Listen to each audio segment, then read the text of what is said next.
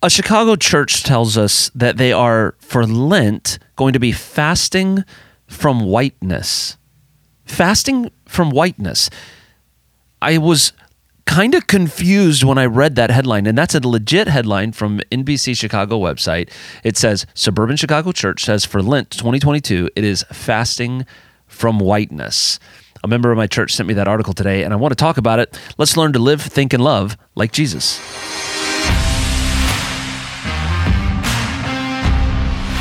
Welcome to the Matt McMorris audio experience, where I hope to help you live, think, and love like Jesus. Welcome back to the show, everybody. We are talking about the church gone woke, because my goodness, is the church going woke. I did see this article, and I read the article, to be totally honest, and I went to their website to confirm some of these things that the article talks about, and I found it to be an intriguing and interesting article. There's even a graphic right there on the website that states fasting from whiteness. So it's not just that the media is trying to portray it as something other than what it is. That's what they claim to be doing. And looking into what they meant by it, I was a little bit less shocked when I read their website than what the title kind of conveys. In fact, I think it's not necessarily, if what I'm reading on their website is true, then their title, I feel, may even be a little bit misleading, which very well could have been the point. On their website, they explain, quote, "In practice with the Lenten spiritual discipline of fasting, our intent was to lay aside our usual frames of reference and open ourselves to hearing the gospel message through the voices of Black people, Indigenous people, and people of color. Our worship services in Lent have been diverse and beautiful." Now, in reading that, I don't necessarily think that, to a degree, that that's all wrong. I mean, having some special services where your readings or your music or whatever comes from maybe a different people group or something of that nature, that can be totally fine.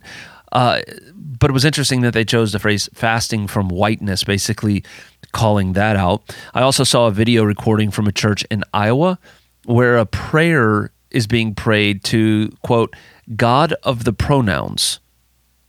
God of the pronouns. That's what the prayer addresses. And a portion of that prayer, it says this, quote, "I am what I am, you say, the great they, the incarnate he and she, the God of trans being, impregnating Mary, fathering God, breastfeeding God of many breasts, you shatter all stereotypes, making every single person, male and female, intersex, non-binary, in your image, exactly in your image." Now, these are just a couple of examples of many that could be cited. It's apparent that in many cases, churches, and not that I even believe all of these gatherings are churches in a biblical sense, but churches really are oftentimes now leaving biblical orthodoxy and venturing out into secular ideology and merging the two together. A trend that, quite frankly, has been impacting the American church for 50 years or more. I mean, really, to some degree, throughout our history, but in the last several years, really had quite an impact. And this isn't the first time. There's been churches throughout history that when they would kind of move into a new location, a new geographic location where there's a new culture or something, they would maybe add some of the cultural elements to their faith in order to kind of appeal to the broader audience. I talked about that in a video recently from St. Patrick, who kind of combined their worship of the Irish worship of the sun with Christianity, which is where most likely the cross and the sun symbol of the Celtics has come into play. So a lot of times this happens throughout history, but it's happening right now. We're literally watching in the United States this kind of cultural appropriation of the church. The church is being taken over by a lot of these woke ideologies. But there's a couple things I want us to look at when it comes to considering this reality. First of all, I think we can disagree, and we can do it lovingly. And that's the part I think so many of us get wrong, is oftentimes churches get up and they say, we got to fight for truth, and it's true, but we can fight kindly, and we can fight with love. I mean, the Bible talks over and over and over again about love, and I think love is super important, and it's often overlooked in this Christian context. I've seen Twitter conversations recently between believers and some where it's non-believers referring to some of these things that just escalated into such ugliness. But Jesus teaches us in Paul's letter to the Ephesian church that we should, quote, speak the truth in love, growing in every way more and more like Christ, who is the head of his body, the church. So there's two super important principles right here, right? There's this idea of speaking truth, but also being loving. Now, I think for some people, this idea of, well, I want to be loving, and so I don't want to call out what I believe the Bible teaches as sin, or there might be somebody that is so quick to call out the biblical teachings of holiness that they might say, I'm willing to call out their sin, and they're willing to be unloving in the process. And the reality is truth isn't always pleasant. But if I have cancer, I want my doctor to give me the truth, right? It's actually unloving to attempt to just make me feel better by lying to me and telling me that I'm fine. It doesn't do me any good. I can't make wise decisions about my future if I don't have relevant information. So just telling somebody, well, I don't want to tell them something that might hurt their feelings or something that might make them angry or something. Hey, because somebody else gets angry doesn't mean that I'm unloving in speaking the truth.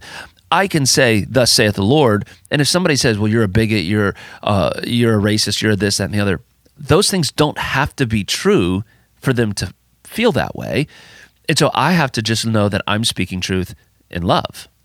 So being loving and speaking the truth aren't diametrically opposed ideologies. You can be truthful and you can be loving. So I want to be clear that if anyone disagrees with my position on what I believe the Bible teaches about LGBTQ issues or the trans lifestyle or any of that kind of stuff, I don't hate you. I'm not phobic. I'm not homophobic or transphobic or any of those phobias. I actually care deeply for you and your soul before God. You may disagree with me and think I'm getting it all wrong, and that's okay, as long as you know that the things I say and do are very much intended out of love for your benefit. So even if you think I'm wrong, I still care, I still love you, and I still want what's best for you. Love does speak truth, but it does so lovingly. In other words, if the Bible teaches that certain ideologies and lifestyles are counter to popular culture, the church has the loving obligation to speak biblical truth to those issues and to those situations. So I'm actually bound by Scripture to teach what the Bible teaches. So the other thing then is not only do I think we have to be loving about it, but I think we have to be careful to make sure that we say what the Bible says about what the Bible says. In other words, we can't just take the Bible and make it fit our ideology or our philosophy or our wishes or our feelings or our emotions. We have to make sure that the Bible says what it says and we don't add or subtract anything from it. At my church, I always preach sermons this way. What does the Bible say? What does it mean? And why does it matter?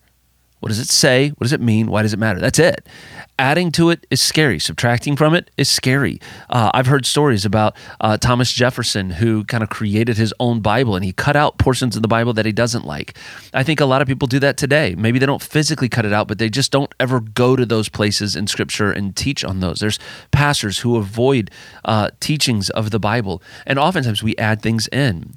When the prayer of the church in Iowa adds to it. For example, male and female, intersex, non-binary, in your image. But the Bible says, so God created human beings in his own image. In the image of God, he created them. Male and female, he created them.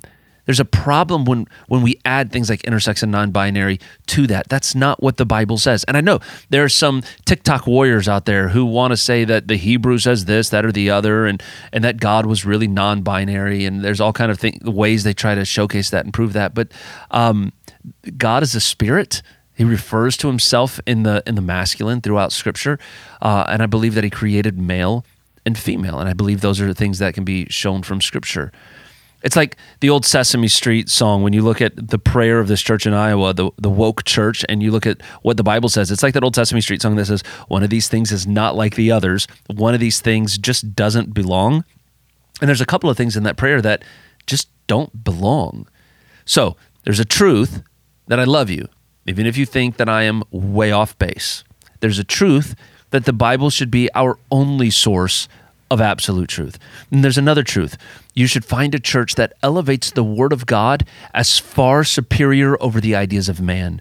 Don't get involved in a church just because they're really nice to a trans community or the LGBT community, unless that niceness is, we love you so much that we're willing to tell you the truth, but we love you. We are not trying to change you. We're not trying to tell you you're wrong or bad. We're just telling you that the Bible teaches that there's a certain lifestyle that God calls us to when we come to know Christ as our Savior, and that lifestyle is beautiful and wonderful, and we want you to know the Jesus that calls us to that. So the reality is, apart from Jesus, these things don't matter. They don't make sense to people that don't know Jesus, and so that's okay. I don't expect somebody who doesn't have a relationship with Jesus to understand or to think the way that I think on these issues. So as you're considering your church, as you're considering a church to attend, or as you're watching pastors online, be careful to understand that the truth isn't always easy, but it is always loving. And sometimes we have to stand up and say, hey, more importantly than being woke, more importantly than being super sensitive to the issues of the day, is making sure that we're super sensitive to the integrity of the teaching and the preaching of the Word of God. If you enjoyed today's episode, would you do me a favor and subscribe? I know that you probably have subscriptions to a lot of things, and this is one more of them, but I'm really hopeful that this is content that will be helpful and encouraging to you, and that it'll be worth your while to listen to. I remember when I was working full-time in a factory, I would listen to podcasts all the time, and I'm trying to create content that will help you pass the time and grow in your walk with the Lord as well.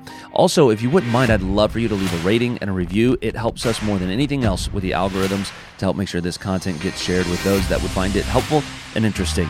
Otherwise, thank you for tuning in. Please live, think, and love like Jesus.